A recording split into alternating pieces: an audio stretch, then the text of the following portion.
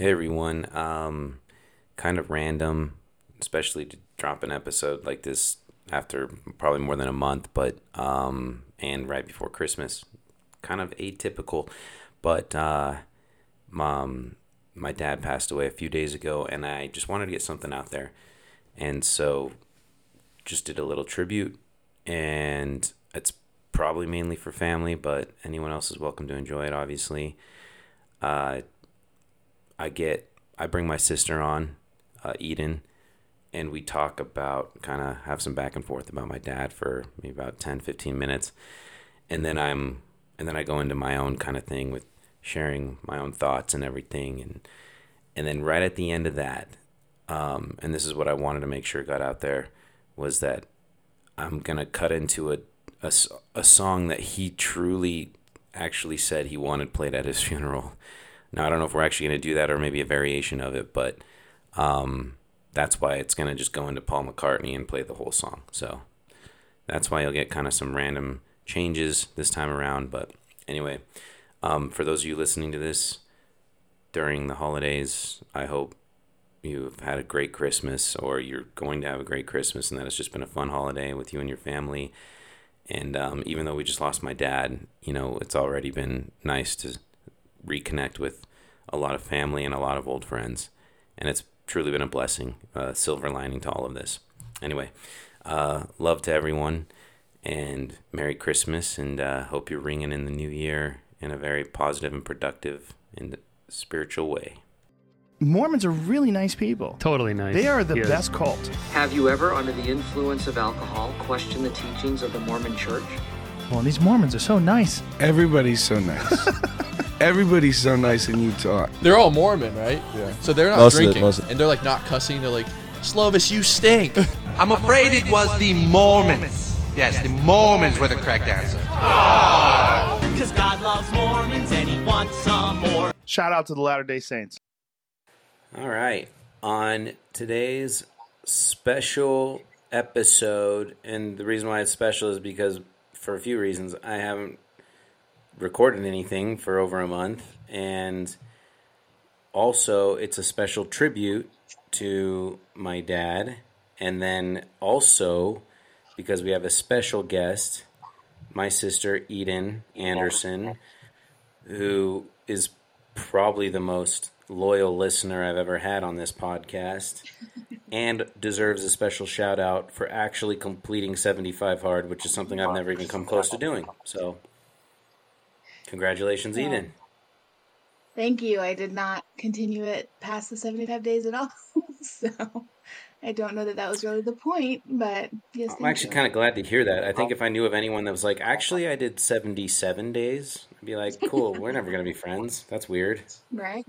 Is that like nobody asks you to go above and beyond 75 hard. Although, okay, I did not know this until I think day 75 when I had marked everything completed, because it was earlier in the day that I had finished all the things, but it mentioned like a phase 2 for 75 hard or something, and I didn't even look at it, to be honest. I was like, nope, I'm good. Where it says sounds like a money grab. You've been doing, but then you do this. And I was like, no, I don't want to. I did it for 75 days. So, anyway. So, yeah, there could be people that do it longer, but I was not one of them. And we don't really care who they are if they exist. So, Perfect. Well, I don't plan on us taking too much time here. I already recorded kind of my own personal tribute to Dad. I just was writing down a bunch of things, and I wanted to do something, so I threw it out there. And then I also had the thought, well, why not bring a sibling on who might be able to share a couple things, and we can have a little back and forth about it. So let's do that. Did you have anything in particular you either wanted to share or a memory or anything? I mean, it could be anything about Dad. So, I mean, obviously, lots of thoughts, right, after this happened, and some kind of random memories. I know I told you about the one with the phone, which, we don't have to review that here, but Oh, I already put Um, that in my own little tribute. did you? Yeah, Right? Pulling off technological feats that like no one else can he do? would never be able to replicate. No. I mean, like, Um, butt dialing isn't a thing unless you're dad on an true. iPhone. It's true. Zero clue how But that's I, possible. right? I did think, so where I work now, they do a kind of an employee spotlight once a month, and I had been asked last week if I would answer the questions for it. They just posted to the LinkedIn company page, and in one of the questions was, "What's the best advice you've ever been given?" or "What's the best advice you could give someone else?" And I um, said, "Don't sweat the small stuff," and it's all small stuff. I'm sure you remember hearing that growing up. I think that was kind of a mom and dad thing. But then I mentioned specifically that my dad our dad, but my answer, my dad was, has said for years, worrying is pointless. If you can do something about it, do it. If you can't, then, worrying doesn't help anything. And I've told some friends about that when they've kind of been caught up in some worrying thoughts. And I've tried to remind myself about that because I really think it's true. And that was something that I just feel like I heard Dad say a lot, that, worrying is pointless. And so I just thought it was, and that actually, okay, so sorry, the connection here, other than Dad, it was posted on Tuesday to LinkedIn. So I actually thought, that was kind of the day that we lose him. Sorry, didn't think I'd cry and not this fast. I thought that was a possibility for both of us, quite frankly, so no worries. But Well, yeah, not surprising. But anyway, so I thought that was just kind of a nice little, just, okay, yeah, he's gone, but he did leave behind a lot of things, things that we'll remember, and things that we learned from him. So I'm grateful for that. yeah, probably not the best to bring up, but it's like it's funny to hear him say worrying is pointless. And I'm sorry if you can hear that echo, by the way. I can hear myself coming through your computer, I think, but it's okay. Oh, We'll make it really? work. Sorry. But no, you're good. Because he worried more than anyone I knew after any BYU quarterback would throw an interception. So, Worrying no, is but pointless, except when it comes to BYU sports. Then it helps seriously. everything. And if they're not going to beat Utah, you better freaking worry about that. Oh. So, Yes, for sure. great point. No, Dad was full of a lot of gems just like that, and he was an interesting example in a lot of ways of saying really profound and right things. But when you're a parent and when you're a child, that's a different dynamic. You get to see each other's weaknesses on display. And just because Dad may have not executed those things perfectly on his own didn't mean he didn't mean it. He always meant it. And I think he was probably a little bit hard on himself sometimes because he knew. He's like, what am I doing here? Not like living what I know, And I think what's so funny going back to like BYU sports is like he would get frustrated by witnessing like a bad play happen or an interception. And then he'd get frustrated that he got frustrated. It's like, Yeah. and it was just funny more than anything. These are very trivial examples, obviously, and that's why we can laugh about him now.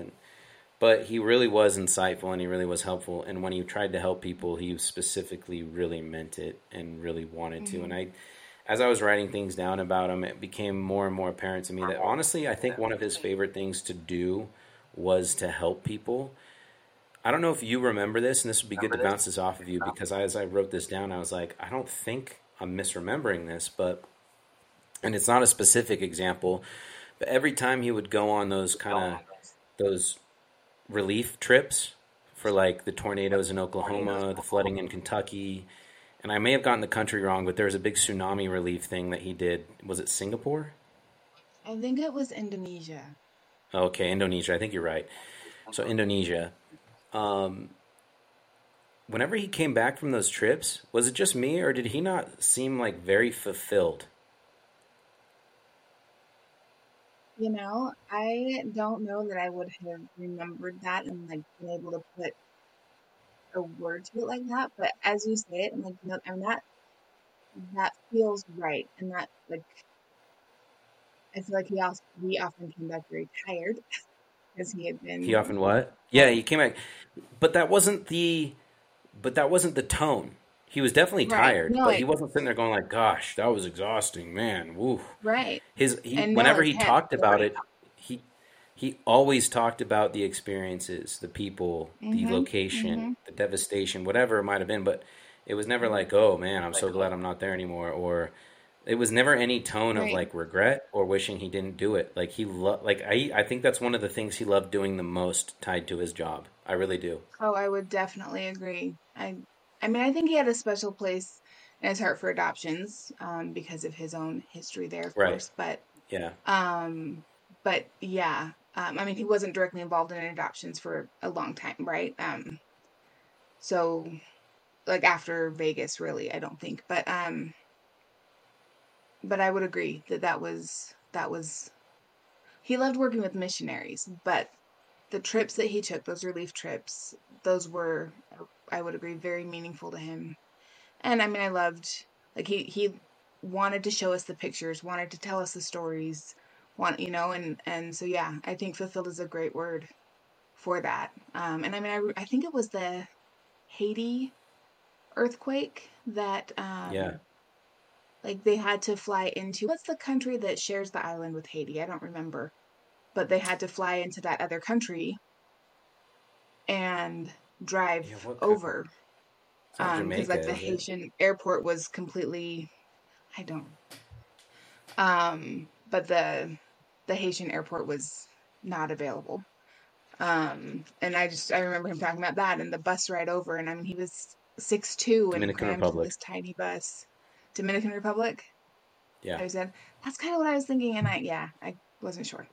Um, but anyway, I'm just the work that it took. Like these were not vacations for him, right?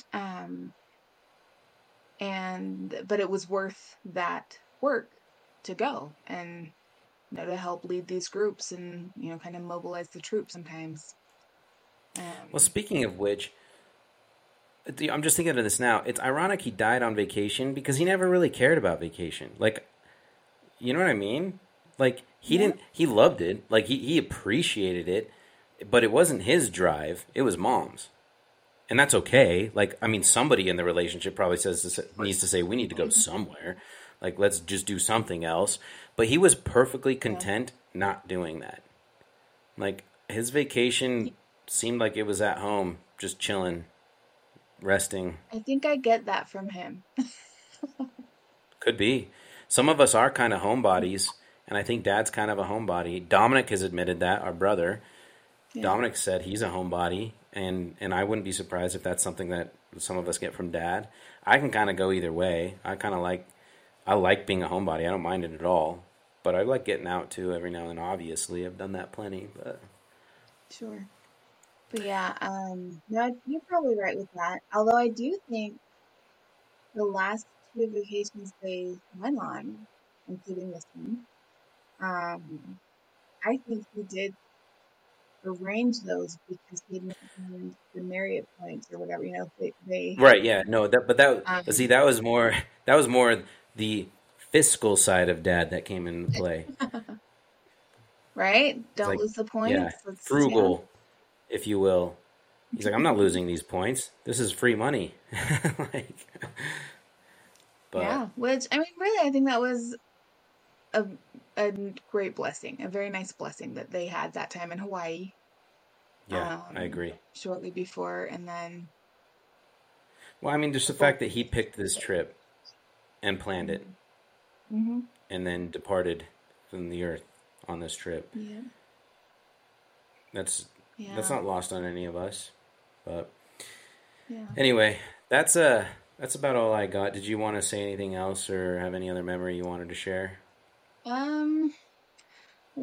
One thing, I mean, just after we talked earlier today, and just kind of thinking about random memories. I mean, do you remember the water tower story about No. Dad? Like the water tower fell on Dad's head.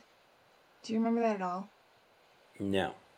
Hearing about that. So I will say I don't know the details of this or like so, but I just remember really little hearing how somehow like the older kids, because I think it happened when they were in Oklahoma. So obviously I wasn't born yet, and obviously you weren't either. But the kids had somehow understood that a water tower fell on Dad's head or something like that.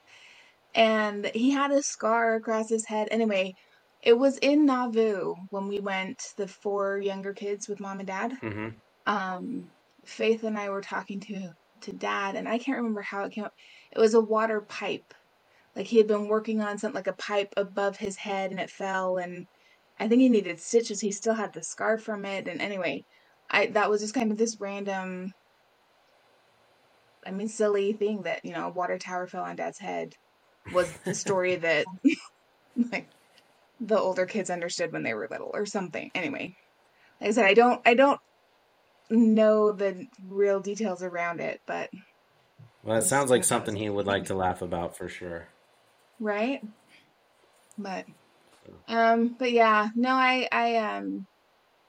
I also just thought of his sign off on his email, which is again like kind of those sayings that he likes, which Don't worry. I don't know if I'm gonna get it completely say right what it here, says. It's good. but it was and correct me if I'm wrong, but it's something like everything will work out in the end, and if it's not all right, it's not the end, or if it hasn't worked out, Yeah, I everything can't is remember. okay in the end. If it's not okay, it's not the end. It's not the end. I actually bought him that sign, I think, for Christmas just last year. Did you? That's cool. Yeah. And a cheap frame to go with it that I'm pretty sure never got hung up, and I do not blame him. But that was probably his favorite quote, and there you go. And it's still not the end for him. That's the beautiful thing. But it's even more okay now than it was before. So. Yeah. Well, thanks, Eden. Thanks for coming on. Really appreciate it. It was a nice little tribute that I was able to do, and it made it a little bit easier. And I think this will be more for family than anything else, but everybody else is welcome to enjoy it. But Well, thanks for the invite. I know any of the siblings could have sat in and talked with you, so I appreciate the invite. well, thanks for being And on. I mean, I should have said, long time listener, first time caller, or something like that. Yeah. Long time, first time. Yeah, Well. yeah. There we go. Hopefully there's a second time. There you go. That'd be great. All right. Love you, Eden. Thanks. Love you too. Bye. Okay, so I'm doing a special episode as a tribute to my dad who passed away.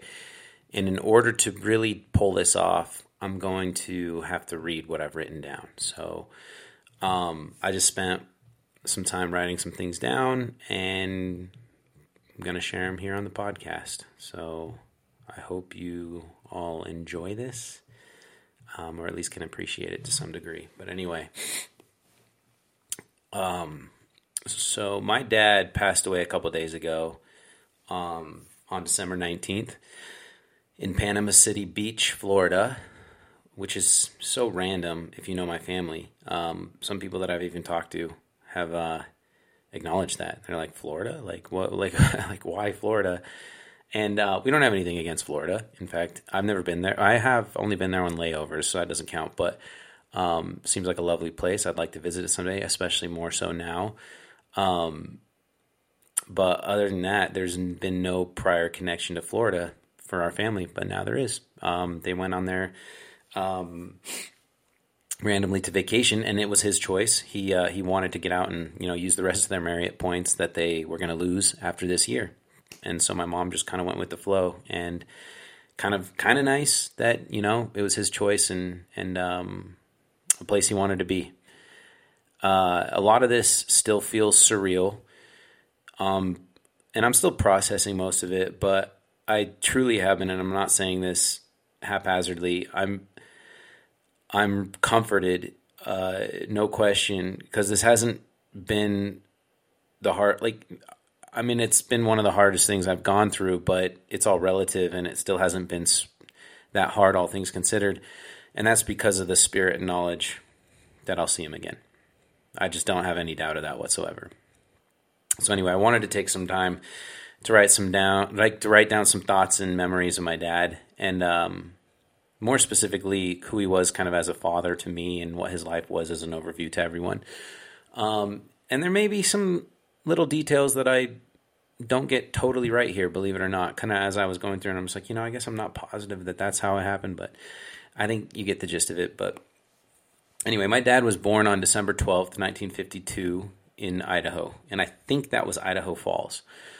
I'm not positive of that. But the reason why Idaho isn't as, paramount in remembering kind of the birth of my father is because he was adopted by my granddad and grandmother who lived in Provo. They lived in Provo. And that adoption was immediate. I mean, it happened within like 24 hours of his birth. And he was a Provo kid to the core, right? That's the reason why Provo will always have a special place in my family's heart. And after, it was actually in Provo High School where he met my mom, and they started their journey together after his mission to Kobe, Japan, or Kobe, as he liked to say, because it's how you say it. But prior to his marriage to my mom while growing up in Provo, he did almost lose his life when he was struck by a car that had been driving around 60 miles an hour down the road right in front of his house. What would have been devastating to my grandparents had become a miracle when he not only survived, but had really no lingering issues from that accident.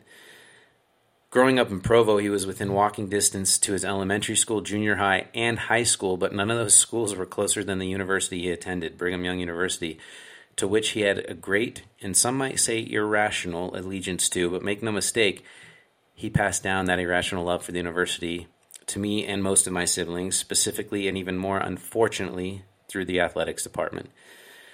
But we love him for that, and he'll always be a part of us because of that. After he married my mom, they quickly moved through life, and my oldest brother Adam was born 9 months and just short of 3 weeks after they got married. And as I've been told before, that every oldest kid counts. In this case, I'm pretty sure all 8 of us counted. And although all of us were born well after our due dates, nobody was close to 3 weeks late, so everything checks out. 12 years and 4 months later, their youngest child, was born. So 8 kids in 12 years is quite a feat. And while pretty much all of us would look quickly to my mother to show sympathy, my mom knows more than anyone that she couldn't have done it without my dad. He was as committed to anyone as anyone could be to perpetuating the family, specifically one with gospel values and bringing them up in the world, because at his core was a belief and knowledge in the gospel and a desire to make the most important thing in his life. My dad worked for the family services sector of the Church of Jesus Christ of Latter-day Saints his entire career, for the most part. Throughout that career, he worked in the adoption agency of family services for as long as he could until the church discontinued that organization in the early 2000s. And yes, to remind you, he was adopted and ended up working in the adoption agency, which we always loved and appreciated. I mean, appreciated, it kind of sounds weird, but just thought it was always kind of cool. And from there, he went on to work in the missionary department for the church, specifically with the Missionary Training Center at times, back at Family Services as a counselor, working with missionary presidents, infield representatives, and so on. He really was a jack of all trades when it came to working for Family Services. But throughout his tenure with the church, he probably found some of his most fulfillment in the crisis aspect of his job. He had worked as a grief counselor for the record-breaking tornadoes that took place in Oklahoma, the flooding in Kentucky, the tidal wave, which I believe took place in Singapore, and somewhere in that part of the area of the world, and among other places that he had been to, because he was one of the first numbers called by the church to say, "Hey, we need boots on the ground. We need people there helping as much as possible." And my dad was usually one of the first called. But if there's anything that I do remember about him, his experiences working in crisis counseling, it was how accomplished he felt when he came home, at least in my perception. He never explicitly voiced that, but I could tell how satisfied he felt because he knew he was doing God's work and could specifically do God's work on the earth in a full-time capacity, which I'm sure he viewed as a tender mercy from the Lord. He truly did. My dad truly loved helping people in any way that he could. His lack of technological knowledge was comical. From taking selfies while looking just to the right of the camera, to being the only person in the world who could pull off a butt dial with a subsequent 3-minute voicemail of muffled conversation, my dad was unparalleled in that realm, and he didn't care. That's one of the many things that made him authentic. But for one of his birthdays, when we secretly changed his ringtone to the Rockford Files theme song, he sure lit up the room. And when Dad was happy, it seemed like everyone was happy. And even when he wasn't at his happiest, everyone else could be. He never demanded attention, not for his interests or demeanor. He was frequently content with being in the background and enjoying the scene. It always stuck with me that in the midst of a calling he had with my mom that required them to spend time at the prison on Sundays, I don't remember a single time that he wasn't there during the opening exercises for priesthood before the different priesthood groups would split off. And that was significant because he would spend, the full 3 hours at the prison in another ward and would miss, aspects of art. Like a lot of times he'd miss the second hour. He and my mom would always make sacrament meeting, but then I think they would probably go home for the second hour. I can't exactly remember the details of how this would play out, but my dad would always be back for the priesthood opening exercises. And that just stuck with me. He was always there for me and my brother Graydon. And it was such an important aspect of being a father for him. And although I'm sure I didn't really appreciate it at the time like I could have, looking at it through his eyes as someone that fulfills his responsibility as an earthly father is something I'll have with me forever and can only hope to reflect when I'm a father. But something that I thought of that he left me and my 7 brothers and sisters with, from a physical standpoint, were his eyes, quite literally. All 8 of us got his blue-eyed gene. And on a personal note, that's been the only consistent physical compliment I've gotten in my life. But from a spiritual standpoint, my dad left us with a lot more than that, and more than we can even comprehend right now. Even in the midst of all his flaws, it was never a question to any of us how committed he was to the church. He loved the Savior and loved all of us as well. He was no perfect example of fatherhood, but he was my example, and I couldn't be more grateful for that. One more thing I'd like to highlight when talking about his flaws is something I was impacted by the day that he died. It's no secret to me or any of my siblings that my dad didn't always have the most patience when it came to, for example, setting up the tent trailer that we'd go on trips with, taking down the trampoline, assembling a bike, taking the tent trailer down, and the list goes on. But I know for a fact that he tried to get better. And almost exactly 1 month before he died, he asked if I could help him move a big Traeger smoker that he ordered. He and my mom had been renovating a large portion of their upstairs, including their whole kitchen. But they wanted to contribute to Thanksgiving, so he bought a new smoker so he could make a small turkey to bring and my mom's apple pies. And I am so grateful that he asked me to move the smoker from the entrance to the garage and then to help him put it together, because I got to see my dad learn from his past frustrations. He could not have been happier that I was there or more patient if the process of putting together the smoker got complicated or if it was too cold. He was just grateful that I was there with him helping him put it together, and he expressed that repeatedly to me. And God was so kind to help me remember the day that he died, that in a demonstration of my dad improving all the way to the end of his life. And that's something I can only hope to do in my own life. The spirit world got a good one. They got my dad, who's going to be chomping at the bit to help however he can. And he will be imperative in spreading the gospel and helping others heal from traumatic events, to which I'm sure there are plenty that are in need of that. He will be greatly missed in this life, but I think he's needed even more in the next. I love you, Dad, and I can't wait to see you again.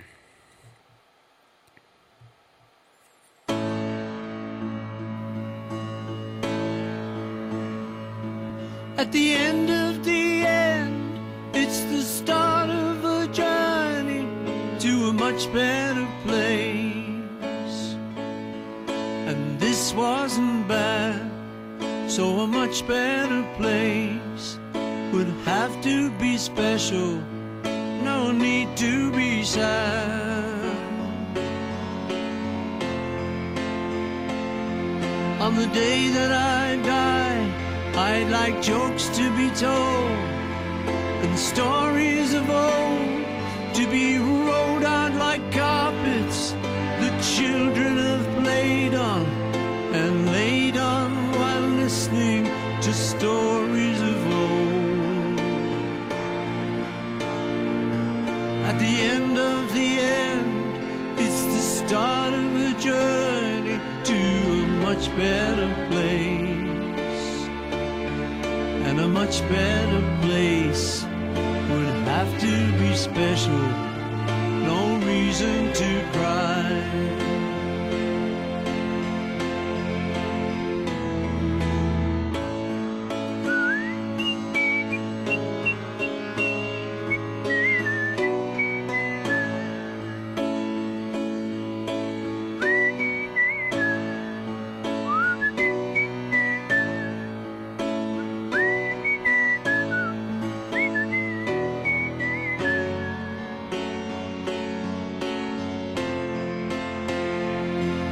On the day that I die, I'd like bells to be rung and songs that were sung to be hung out like blankets that lovers have played on and laid on while listening to songs that were sung. At the end of the end, it's the start of a journey to a much better place. And a much better place would have to be special. No reason to cry. No need to be sad. At the end of the end.